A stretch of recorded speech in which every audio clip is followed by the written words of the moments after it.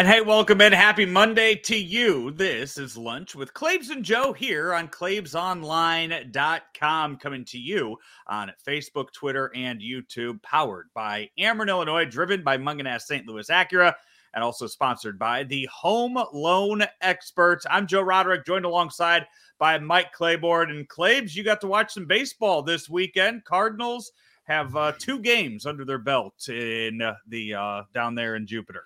Yeah, 2 games under their belts, another one this evening, and so far so good. Happy to report we haven't had anybody hurt yet, so that's a good thing. No, and you know what? I think it's clear to see the direction the team's going to go as far as the starting 9 are concerned, especially with a few of the other signings that have happened this weekend around baseball. It looks like we kind of have an idea who that top 10, 11 guys are going to be, who they're going to be rotating in and out for the most part during the season. And I think it's fair to say the Cardinals are going to heavily rely on that Gold Glove defense that they have and maybe find a few arms here and there to get the job done. I think you're going to need more than a few arms. You're going to need a whole lot of arms, especially at the beginning of the year, because nobody's going to be truly stretched out. You're going to be in a position where you need to figure out who can do what. You got some new faces you want to give a look to also. So there are so many things that are moving, and you have a condensed schedule. A lot of games, a lot of activity will be taking place on the backfields. How you find innings for everyone is going to be a challenge, but that's why you have Oliver Marmol, Mike Maddox, guys who really are creative in trying to get the most out of what they have to work with. I think it's, you're going to see the fan base get really riled up over the fact that the Cardinals didn't get Trevor Story. We're never in on Carlos Correa, but I don't think I ever once heard the Cardinals rumored to be on Carlos Correa, but it's shortstops that are out there. And if you look at the team, the way it stands right now, the weak spot, I would say you look out there and you say, okay, maybe the shortstop could be the room for improvement. But when you look at the other 8 out there right now, if you're looking at going between Edmundo Sosa and Paul DeJong at that shortstop position, not every lineup is going to be the Dodgers. Not every lineup is going to go 1 through 9 and be as stacked as what the Dodgers are, or some of these other teams are.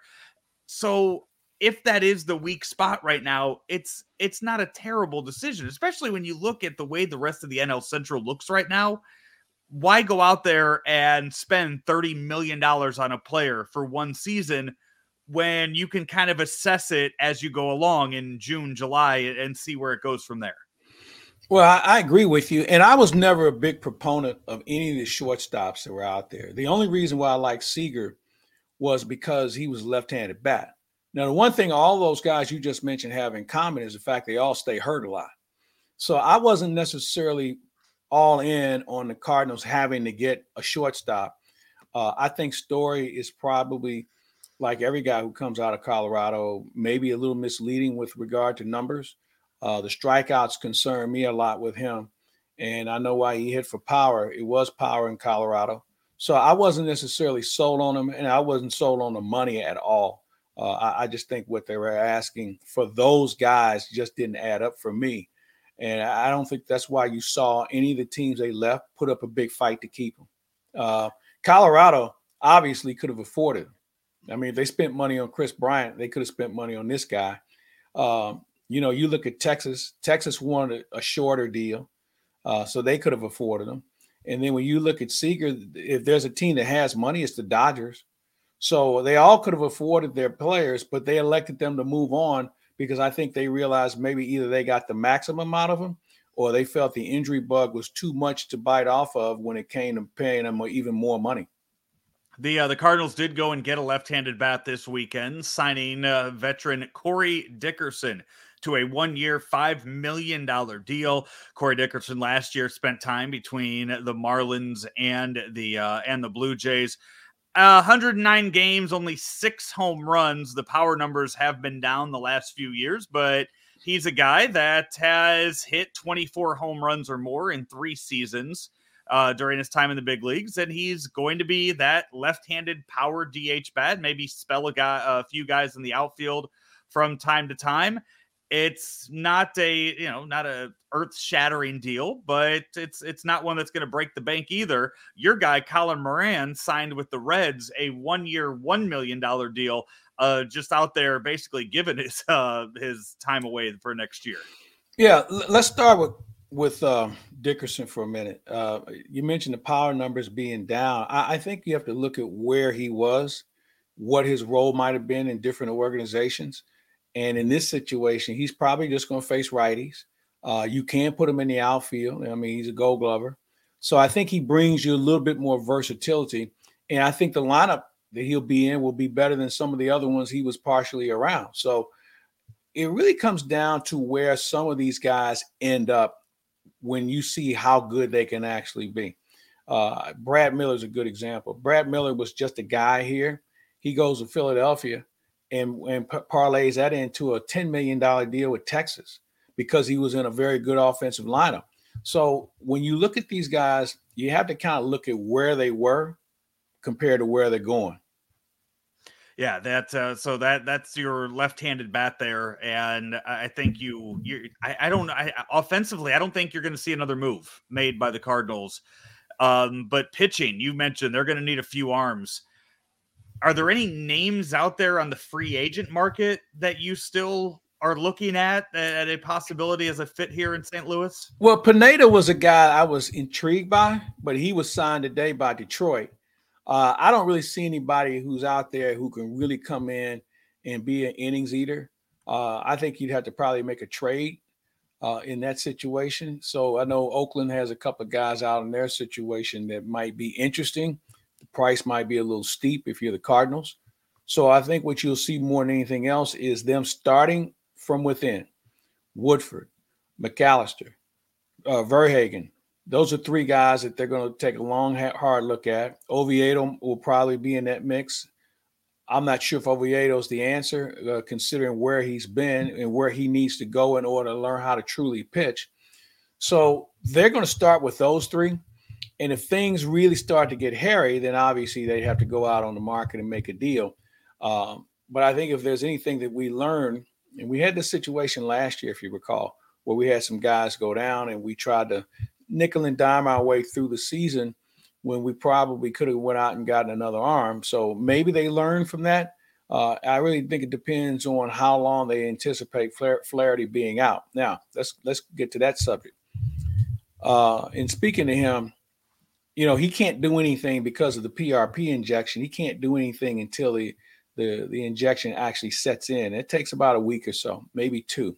He gets on a throwing program to build himself up. Now, obviously, he won't be around for opening day, but I got the impression that he's going to be closer to being ready than maybe some would think.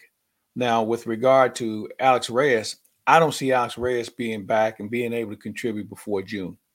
His situation was a little bit more serious, and it's unfortunate because he's had so many injuries that have slowed him down over the course of his career in St. Louis, but it is what it is.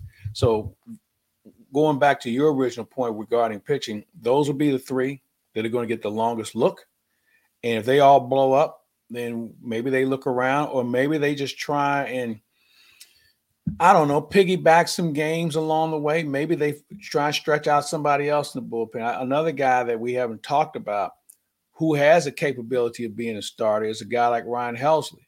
Maybe he's a guy that gets you 5 innings somewhere along the way. But it's early, and I think we don't want to make too much of it too soon. It really just hinges on how long guys are able to throw.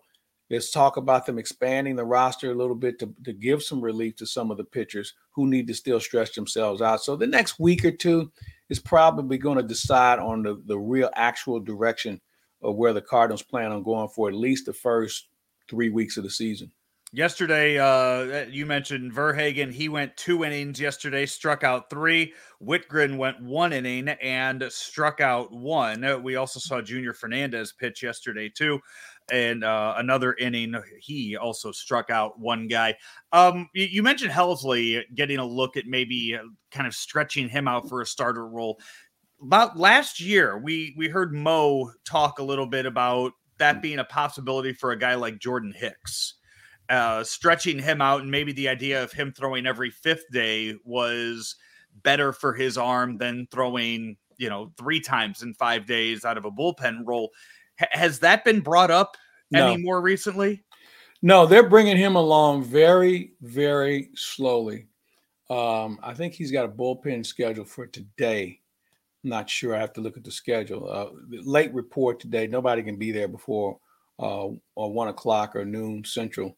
So it's one of those situations where we just kind of stand around waiting on them to let everybody in. And at that point, I can get you a better idea of what his schedule is. But I think they just want to make sure he can actually pitch before they decide on what his role will be. So we have night game tonight. You'll be on the call for that over on KMOX. It's at the ballpark of the Palm Beaches.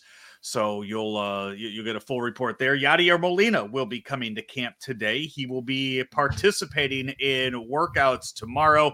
Calm the fears of Cardinal fans out there who are worried that Yadi wasn't there all of last week. What was the situation there with his late report? Personal reasons, family reasons, and that's good enough for me. It was no injury issue or anything along that line. I know that. So let's just let it happen. As I said last week, I don't really care what's going on. I hope things work out for him, but I was just counting on seeing him on April 7th. That's when we really start playing. I don't think Yadi needs extra work here in spring training. This is a guy that takes great care of himself, and who knows how much baseball he was playing this winter. Because he just likes to play. So I'm not overly concerned. I think fans get worked up over it because it's something that they are not accustomed to, and they don't want anything to go wrong. But overall, that's my last concern is Yadier Molina being able to be effective for this ball club. If people out there don't think that going into his final season of his career that he just hasn't picked up a baseball for the last 4 months or hasn't swung a bat at all, they haven't been watching him for the last 20 years of his career. That's true. You're spot on. So that's a non-starter subject for me. We can move on to something else. He will be there, and we will see when he gets worked into the lineup. We mentioned Trevor Story to the Red Sox. That they are just trying. It's another AL East team trying to bolster their lineup. That entire AL East is going to be a lot of fun to watch this season. For how that and the NL East too. With the NL East, it's just the East Coast baseball. What the Phillies did last week, going out and getting Schwarber and Castellanos, both of those guys. You add that to a lineup with Bryce Harper and Hodgkins, and they are just Realmuto. softball. That's going to be softball. Yeah, you're right. I don't know how well they're going to catch it, but they're going to hit it a lot. That's for darn sure. They're not going to run the bases that fast either. But you know what? You just put 2 of them on and try to hit a home run. I mean, that's and in that ballpark, I think they're going to be doing a lot of damage. I'll tell you another division. American League West might be interesting to watch. I think Seattle's going to have a say-so. I think the Angels are going to have a say-so. And you've got some other teams that are trying to make that next step to postseason play. And with the extra playoff spot, there are some teams that really feel like they can make up the difference. So there's going to be more balance in baseball than I think some people would think. Yeah, every team's going to have every division is going to have a Pittsburgh. Okay, there's going to be an Arizona. There's going to be some other teams that just won't have it. The Cincinnati's, although Cincinnati could be the sneaky dangerous because in their ballpark, they still have some guys that can play. They just don't have enough of them. But everybody's going to have the ones. Baltimore, of course, which is an annual disaster.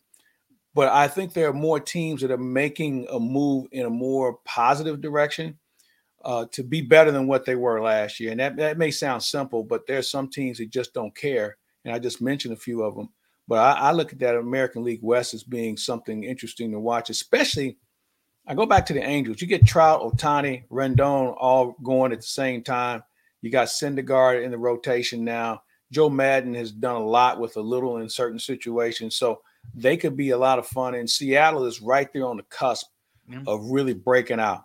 Texas is another team that's making a statement also. So I anticipate this being a fun year for baseball fans. Seattle just went, the trade they made with the Reds last week to go out and add 2 more bats to that lineup really have kind of put them in contention there in the AL West. And when you look at the Astros, they haven't made any moves yet this year, really. They haven't but even they've put a big lost. league team on the field yet down here. I mean, the first 2 days of spring training games, they had all minor leaguers out there. They I saw changed that rule. Yeah. They changed that rule where you don't have to travel, guys with big league experience. And the Astros wanted to just see how far they could go with it because they haven't put a competitive team on the field yet. I don't know. I didn't really look at yesterday's lineup. I would assume that they did because they were playing at home. So maybe they put a more competitive team out there. And then you look at the AL Central with the White Sox. You'd have to think coming from last year, going into this year, are going to be the favorites again. I'm still trying to figure out what exactly the Twins are trying to do with their team, because they start trading away some salary, and then they go and they make the big move for Carlos Correa, which could just be a 1-year deal, and they could just be playing for this year, but it doesn't look like they have the pieces to really make a big run at anything for 1 year of Carlos Correa. So yeah, you're right. That's kind of a head scratcher. Maybe the Twins feel like they've got some players. I think they go as far as Brian Buxton takes them. I mean, he's the key factor there. They've got some other good talent. And I look at what they've done, and the first thing you say is, they don't even have Nelson Cruz as a DH anymore. I'm anxious to see how they put this together. That division, you're right. Chicago is a team that, from what they did last year, should be very competitive. Anytime Terry Francona is managing a team, you have to respect them and what they're doing. Kansas City is going to be better. I think Detroit is an X factor. They've put a lot of pieces together. I'm not sold on Javi Baez. I think he's a real talent, but he's a walking strikeout. And how he assumes a leadership role in that ball club, I think, is something we'll all have to pay attention to. But they've got some other good parts around them, though. With the Tigers, it's mostly it's going to be how those young kids they have a lot of top prospects in that organization. Yeah. When do they introduce them to the big league squad, and then how well do they take it being in the pros? I think they'll do it this year. I really do. I think you're going to see a lot of those kids get a crack at it this year. So they'll have to learn along the way, and they'll make some mistakes, but that's the way the game is headed. Kids are getting a quicker chance to perform than they have in the past, and we'll see where that takes them. It's a lot of fun to have baseball to talk about yet again. I had talking about it and just kind of looking at the lineup Friday on my show it was a lot of fun to have back. And we didn't even mention Freddie Freeman signing with the Dodgers yet either. I think that was kind of assumed after the trade last Monday for Matt Olson that the Braves made, but that Dodgers, that's one of those lineups that you see every few years. A team puts together a 1 through 9 that is unlike anything we've ever seen before, and they're all or nothing this year to win the World Series with that lineup. Yeah, you hope that the pitching keeps up. They lost a couple of people, Joe Kelly, Kenley Jansen. They've got some other people they want to elevate, obviously. May coming off Tommy John. You've got some other young pitchers that you're anxious to see. They've got a lot of pieces working for them. There's no question about it. And they will be a handful. They've got to stay healthy. I don't know how deep they are at this point. They mortgaged a lot over the last few years, so we have to see how that's going to measure out. But, they get off on one of those good starts, Joe. They could probably – they could let's say in the first 60 games, they're a team that could easily be 25 to 30 games over 500. That's how good they have the potential to be.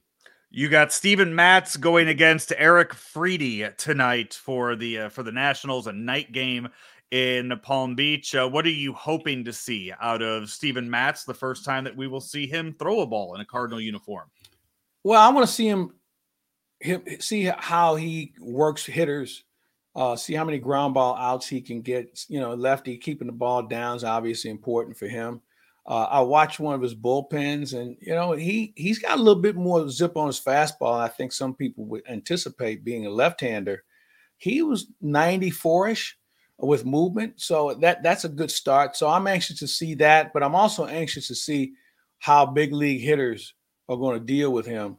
What minor leaguers do is also a little bit of a challenge, but what the reaction is going to be from the big league hitters are going to be in the lineup tonight. I would imagine they'll put an A team out on the field considering they're at home. So I think that's something we'll all have to keep an eye out for. That game not on TV tonight, so if you want to listen to it, KMOX is where it'll be. Who you teamed up with tonight for that? John Rooney and I will be on tonight, and we're going to kind of have a little bit of a rotation. John and Ricky and I will kind of rotate games and innings, so it'll be something for us all to get some reps in as we get closer to opening day. That's right. You guys got, what, those the big leaguers, when they're on the field, Goldschmidt, Arenado, they get 2 at bats and they're out of there. You guys are stuck all 9 innings of that. You guys got to do your homework and dive deep into that lineup or that roster. Well, some of those guys towards the end. The key is not to be around when, and somebody will do the last 3 innings. Somebody will leave early. You want to be that guy who leaves early, because once they start running those guys out with 97 and 94 on their back and you're scrambling trying to find out who he is, it can be a little bit of a challenge, especially down here, because some of these guys don't have names on their back. Some of these guys aren't in the media guide, and some teams don't provide you enough information on who's going to be up from the minor league complex. So it can be a real cluster from time to time.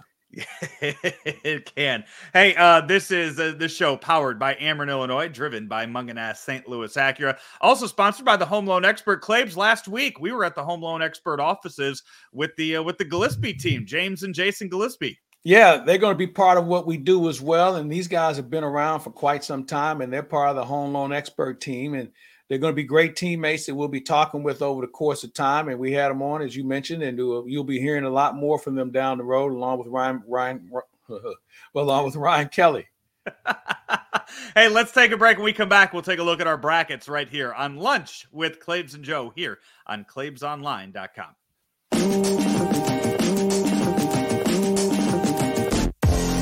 My name is Jeremy Seabury. I am one of the owners of Pawford K9. Marcus Galmore, co-owner of Pawford K9.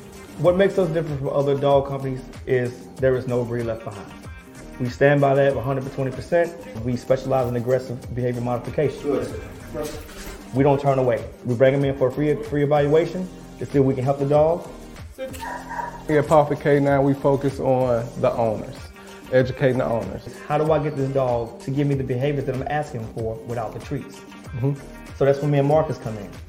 We train the dog, so when you take the dog home, you don't need the treats. The dog is doing it because you're asking it to. After each training package, we go through a series of lessons. We keep going until the owner gets it. We make sure that they go over the beatings with their dog, and that dog is listening before they leave here, but also we follow up when they get home. Is your pup listening to you here? If it's not, we one phone call away, we'll make a trip. We're at the Pawford Mobile, where we go out to their homes and make sure their dog is okay.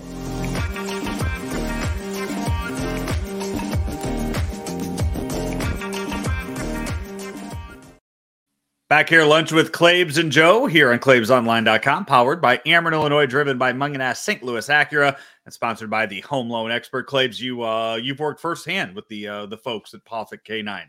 Yes, I have, and they've done wonders for my 2 dogs, and I strongly recommend people, if you're in that situation where maybe your dog isn't as attentive as you'd like for him to be, or maybe you have a new dog and you want to make sure that they get it, you can't go wrong with this outfit. They've done wonders for me. I know some other friends of mine have sent their dogs there, and they've come home happy as well. And what I'm going to do when I get back is go through a little refresher course with them, with my dog, because I haven't been around my dogs as much as I'd like to, obviously. So I'm looking forward to doing that, but you should look forward to making sure that your dogs, well, hell, they'll be good enough to even host their own podcast if you take them out there with Pawtucket for a long enough time. So just check them out. Hey, this past weekend, college basketball started their tournament. I didn't get to watch as many games as I wanted to. Claibs, I was swim dad this weekend. Saturday and Sunday, my kid had his final swim meet of the season. Came very close to maybe ending up on one of those viral videos. In one of his races, he touched the wall, and the clock on the wall never stopped. And he finished first in his heat. And it kept going and going about 7 seconds until it stopped. And I was about ready to run down there and figure out what happened, but luckily this timer. Oh, you one of those kind of dads, huh? I was about to be. I was about to be. I didn't think I was. You don't think that you don't think you're that kind of dad until that clock doesn't stop. and you know that he touched the wall, then then things change real fast. But I watched it, and I watched them take care of it, and they went with the stopwatch at the wall instead of the sensor, so everything was smoothed out, and they gave them the correct place in everything. But I was really worried that for a second I was going to end up online on a video somewhere for that. So didn't expect it to happen when he's only 8 years old. I figured we still had a few years before. Exactly. That's the point here. Jeez. But we saw the field go from 64 down to 16. Don't even need to ask the question of who the biggest surprise is. St. Peter's out of the New Jersey area claims becomes the second 15 seed to make it to the Sweet 16. We saw, what was it? The school down there. What was the Dunk City or Dunk whatever the school was that we saw make it down to the. I'm trying to think what the name of the school was that we just saw do it a few years. Florida Gulf Coast. Florida Gulf Coast. Yeah, head coach is now at USC. Yeah. So we saw the former Rutgers point guard take St. Peter's now to the Sweet 16, knocking off Kentucky and Murray State. You know what? It's a great story, but what we see a lot from these Cinderellas, they make it through the first weekend like that. Now they go back to school. Now they get all the hype around them, and I don't see it lasting past their next game.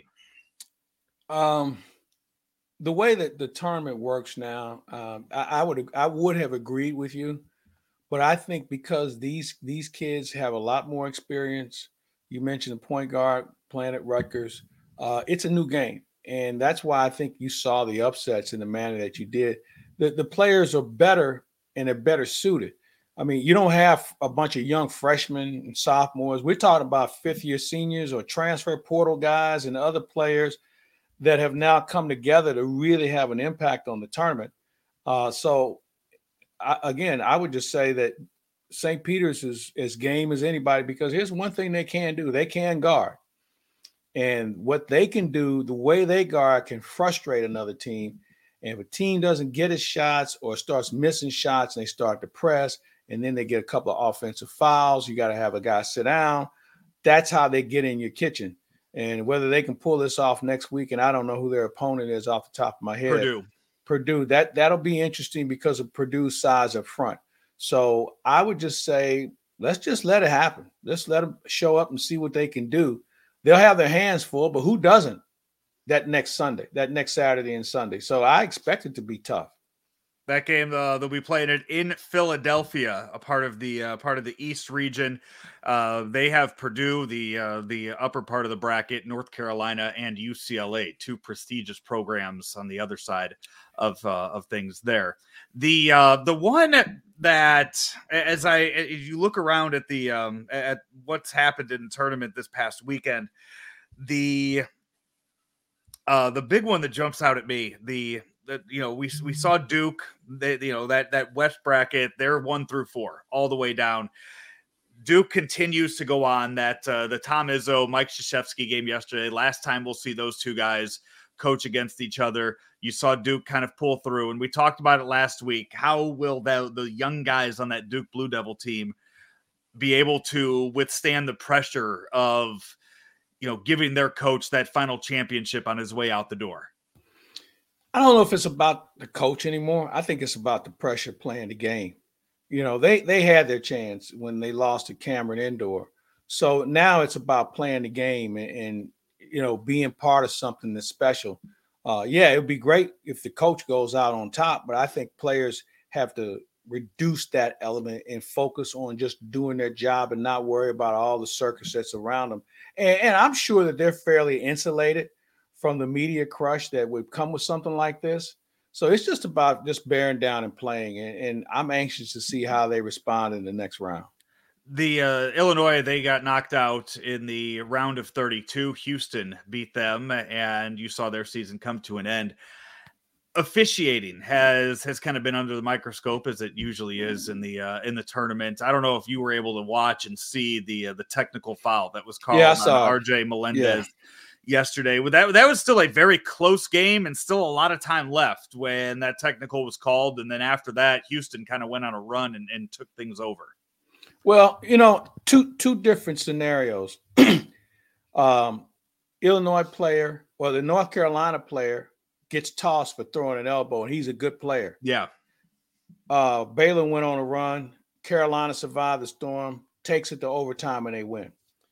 A dunk, it gets called for hanging on the rim, and Illinois never recovered, and they had plenty of time to climb back in that game. They just didn't play well enough, bottom line, and that's kind of been their Achilles heel. And while I think Brad Underwood does a good job, I just think that the skill level caught up to them where I thought they were good with Kofi there. I thought their guard play was good. I thought they were good on the wings, but they didn't have a plan B after the technical. And for them to hang the game and the loss on a technical when they weren't playing well before that and certainly after that, I'm not buying it. And another thing, you mentioned the officiating. I really feel like the NCAA needs to take a long look at how they regulate officiating because you have so many referees who work 4, maybe 5 nights a week to throw in the travel. They work more than some teams play games in a week, throw in the travel, and maybe they've got a day job. How do you expect these guys to be as sharp as they need to be this late in the year? Along with the fact that maybe there just aren't enough good officials. When you've got this tournament, you've got the NIT, you've got the women's NCAA tournament and their NIT. There's a lot of officials that are working right now. And so you may not be in a position to have as many as you need. Now, I feel that the officiating will get better because there won't be as many games and you can evaluate who still has something left in the tank for the remaining weekends of basketball. Yeah, and the guys too. I think it's kind of gone away, but some of these college guys, these college refs, I mean, they're working other jobs outside of that. That's my point. Yeah, and I think the same has gone in the NFL for so many years that they wanted to make those officials full-time, jobs be to when you can focus on just being an NFL official and just doing that. It makes you better at that one job. I don't subscribe to that for this reason. The other sports play multiple games during the course of a week. Okay. What's the NFL referee going to do from Saturday till the following Sunday? Go over video, work a practice, do a game. I mean, there just isn't enough, in my opinion, to put a guy on a full-time salary when they already make damn good money as it is. I don't know how you better them by making them full-time. There aren't enough opportunities for me, at least from where I sit, that would make that warrant that being a full-time position. So with the 16 left in the tournament, any teams jump out at you as far as who you like? I like the West Coast teams, especially Arizona. I think Arizona is a complete team. I'm intrigued by UCLA. And what they're capable of doing. They've been having a problem finding some consistency. Gonzaga is certainly a team that you have to respect. And then I think everybody else is like, why not us? I really think when you look at some of the other teams and you look around and you say to yourself, well, we're here for a reason. So why not us? Which makes them dangerous. But on paper, the 3 teams I just mentioned certainly bode well at this point. You throw in the Duke factor, the Carolina factor as far as their experience and their tradition, although tradition doesn't come into play in the last 3 minutes of a game because all the people who made the tradition what it is aren't playing. So it's one of those situations now where you hope that coaching really comes into play and can narrow these games down to certain segments that they have to win in order to be able to be on the winner's table when this thing is over with. The games get back started on Thursday, but locally, some college hoops news and notes. We talked last week about Quanzo Martin being let go from Mizzou. They have announced that they will be hiring Dennis Gates for the head coaching job at Mizzou. You know what? The days we talked about it last week between who would be out there, Rick Pitino, Kim English, names like that. I think it's safe to say the names of a big-time hire at Mizzou are kind of gone away right now. That program hasn't won a tournament game in 12 years now, since 2010. So you're not attracting the big names like you used to. I'm not sure if Missouri ever attracted big names, to be honest with you. They never needed to. I mean, well, I guess going out and getting Quinn Snyder, an unproven assistant coach, but he was a big name because of who he was coaching under. He was the hot assistant at the time. Maybe, I'd go along with that. But we've talked about the fact that Missouri doesn't have any basketball tradition. I mean, they've had some good players over the years, but nothing that you can talk about with regard to their tournament success. And that's what this is all about. What Dennis Gates is going to be able to do there, I have no idea. I spoke to a couple of people yesterday about him, and they seem to feel like he's probably ready. But I don't know if he knows what he's walking into, because he's going to have to build this thing from the ground up. As we just talked about, they don't have any tradition. They don't have any fans. They don't have any players. And he's going to have to hit the ground running and try and convince some people that you can be the start of something. I don't know how many kids want to be the start of something anymore. They want to be part of something. And how you sell Missouri, and I'll ask you the question. If you're the head coach and I just hire you to coach Missouri, how do you sell Missouri? How do you sell the program? I think you go and you sell it to kids from the state, from Kansas City, from St. Louis, and elsewhere. And you say, try to sell them on building some sort of young Fab Five type team and saying you guys can be the first ones in school history to make the Final Four. Well, I don't know if there are enough good players like that here in the state. And I also think this. Be careful for what you wish for trying to bring everybody from the state in to play. And the reason being, everybody's not going to play. Everybody's not going to work. And we're seeing a little bit of that at the University of Missouri on the football side. And remember, the transfer portal gives guys options they've never envisioned in their life to have. So you have to be careful in how you recruit. I'd like to have the best player in the state, but I like to have the best player in some other places too, because that's what's going to get you there. To have a bunch of guys from Knob Noster, Missouri, and Vashon and Kansas City, Ray Park Central, or whatever, I don't think that's going to be enough for you to win. I really don't. You got to find some other players if you want to be a national program.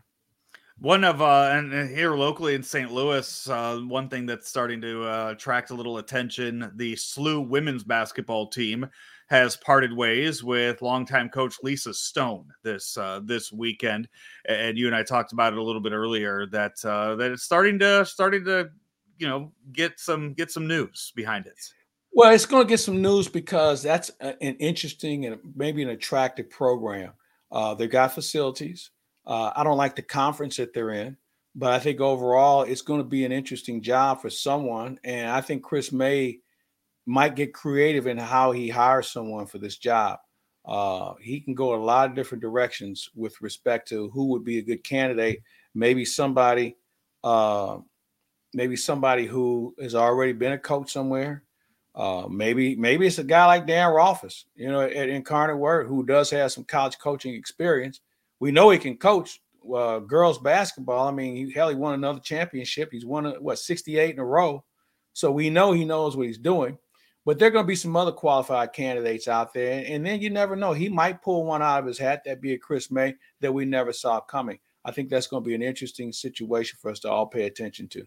Bob Ramsey, is he a possibility for that? No, Rammer and officials probably wouldn't get along long enough for him to really have a significant impact on the program.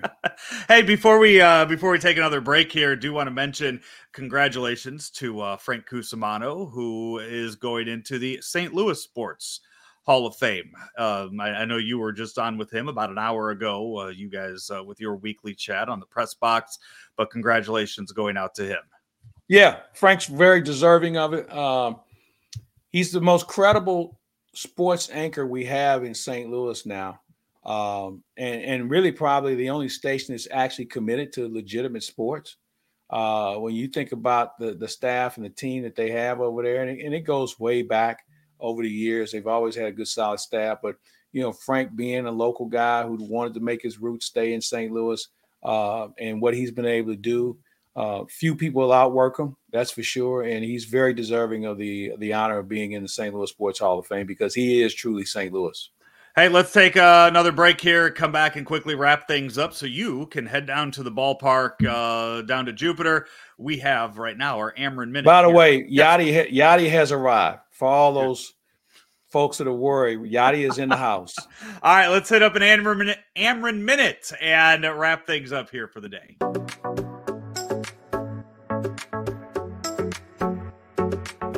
The future of electric vehicles is beginning to grow across the Midwest, but there's a lot of work to be done before most people will feel comfortable switching from gas to EV. Ameren, Illinois President and Chairman Richard Mart gives us some insight into how they're preparing by adding more electric vehicle charging stations. Our vision is to basically have charging stations every 60 miles or so, from Cook County all the way to the tip of the state down to the Kentucky area, and then across the state, east and west, going toward Kansas and Iowa to the west, and going toward Indiana to the east. And so we feel that within the next few years we'll probably add, we're hoping to add 60 to 70 a year over the next 5 years to really complete that infrastructure for the entire Midwest. In fact, the Midwest now has all the utilities in the Midwest are joining together to coordinate that. So, which is the first time it's ever happened that you've had Wisconsin say, okay, we're going to build our charging stations here, and Illinois say, okay, well, we can tap on here, and Missouri, this makes sense for us. So we can expand that north, south, east, and west by coordinating with the other utilities.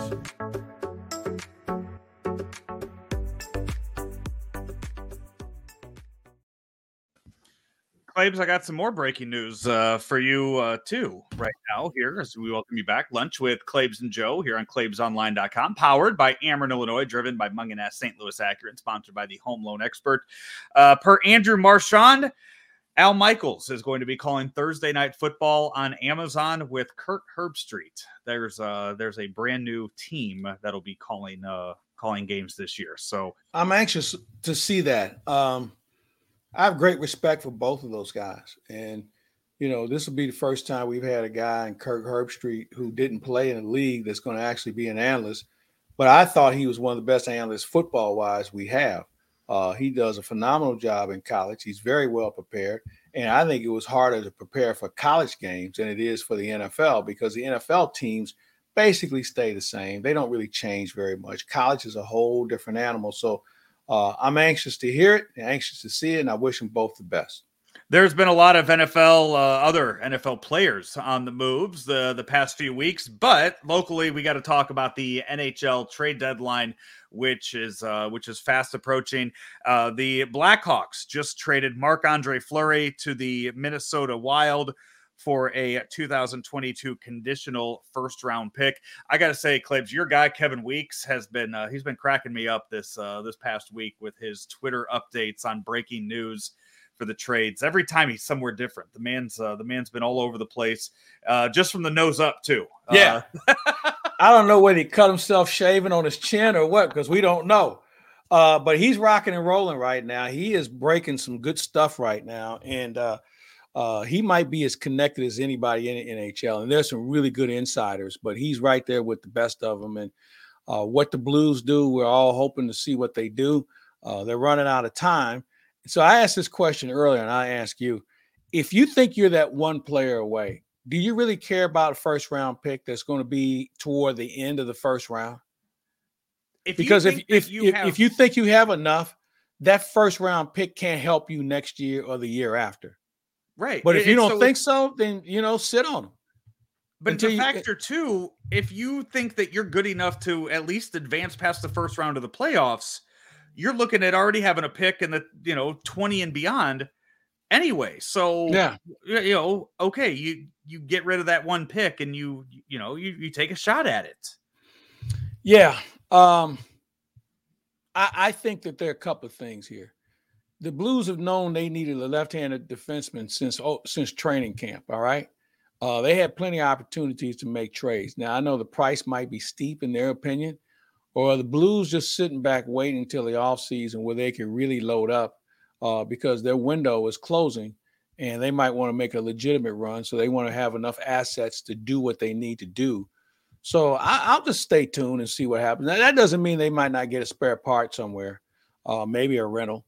But right now, it's one of those situations where they have to make sure that they push the right button and not overpay, because there are going to be some teams looking around saying to themselves, what the hell did we do? This guy isn't anything close to what we thought he was going to be. Do you think the Blues make a move today? No, I don't think so. Well, there's one guy I would like to see him get. I've given up on the defenseman. I'd like to see Kyle Clutterbuck, who's with the New York Islanders, a guy who brings a lot of grit and sandpaper, plays the body well, gives that fourth line a lot of security, and can move up if you need him to. I bet you can get him for a reasonable price. That'd be a guy I'd like to add to the hockey club. Claves, I know you got to run, so we will end today. This past weekend, we saw the passing of longtime NFL insider John Clayton. Did you have any run-ins with him over the year? Oh, several. First of all, what you saw is what you got with John Clayton. The nicest, most accommodating person you'll ever run across. Always would find a way to make time to come on your show or be interviewed, whatever the case is. Just a very kind person that obviously the league is going to miss. ESPN, it kind of phased him out a little bit, so he's doing a lot more work locally in Seattle. I know the last time we played the Mariners there, he came up to the booth and we had a good visit then. But just a good man, a very well respected. You know what I kind of liken him to? Rick Hummel, the commish. Same kind of guy, very, very tranquil, very transparent. Very well respected, and he just not a bad word to be said about him. And he knew his stuff. He had access to everyone, and the ESPN and everybody else got a lot out of him. And we're certainly going to miss him because he was a very good man, and we just don't have as many of those guys walking around as we used to. I had so at the Super Bowl in Arizona several years ago, a buddy of mine from college lived out there, so I brought him with me to the media party, and he's walking around and seeing people, this and that, and he sees John Clayton. He's like, this is John Clayton. He's like, just in awe of that. And I'm like, go talk to him. Just go say hi to him. Like, he's one of those guys. Oh gosh, that's why I don't let guys like you in parties like that. It wasn't immediate. It's just, okay. I was like, go say hi to him. Just go tell him. Just go tell him you like his work. They ended up talking for so long, and John Clayton made all the time in the world for him. Not even a media guy, just a guy that was a longtime fan of his work. That's my point. If it's a media guy, they probably have more in common than some other guys. Just like, and I'm sure Clayton walked away like, oh. That's why they don't let guys like you in those parties anymore. For that guys like me, I'm not the one going around doing that. I pushed a friend to go do that. Yeah, you bring people like that. That's the problem. Jeez. Man, oh man, oh man. All right, Claves. Hey, go get ready for your game this evening at the ballpark of the Palm Beaches. We've been posting all of your stuff, all of your interviews up on YouTube and Twitter that you've been getting all week long down at Roger Dean, and we will check in with you as the week goes on. Anything else planned this week? Working on a couple of things. I just say stay tuned. We'll have a lot of stuff on our Countdown to Opening Day show on KMOX as well. But I'm working on a couple other things on the side. So I would just suggest everybody stay tuned. Hopefully visit with Kevin Weeks now. The trade deadline is almost behind us. Get his thoughts on who's going where as far as teams are concerned and who missed the boat. So we'll see how that thing unfolds later this week also. He's Mike Claiborne. I'm Joe Roderick. This has been Lunch with Claibs and Joe, powered by Ameren, Illinois, driven by Mungenast St. Louis Acura, and it's also sponsored by the HomeLoanExpert.com. We'll talk to you later. St. Louis Acura is the only Acura dealer in the nation to win the Precision Team Award for 30 years. How do we do it? By making you, our customers, our number one priority. As others increase their fees and take advantage of limited inventory, we keep our prices low because we remain committed to becoming better than ever and treating you as we want to be treated. We want you coming back and sending your friends and family to a veteran-owned, family-based business you can trust. St. Louis Acura, better than ever for you.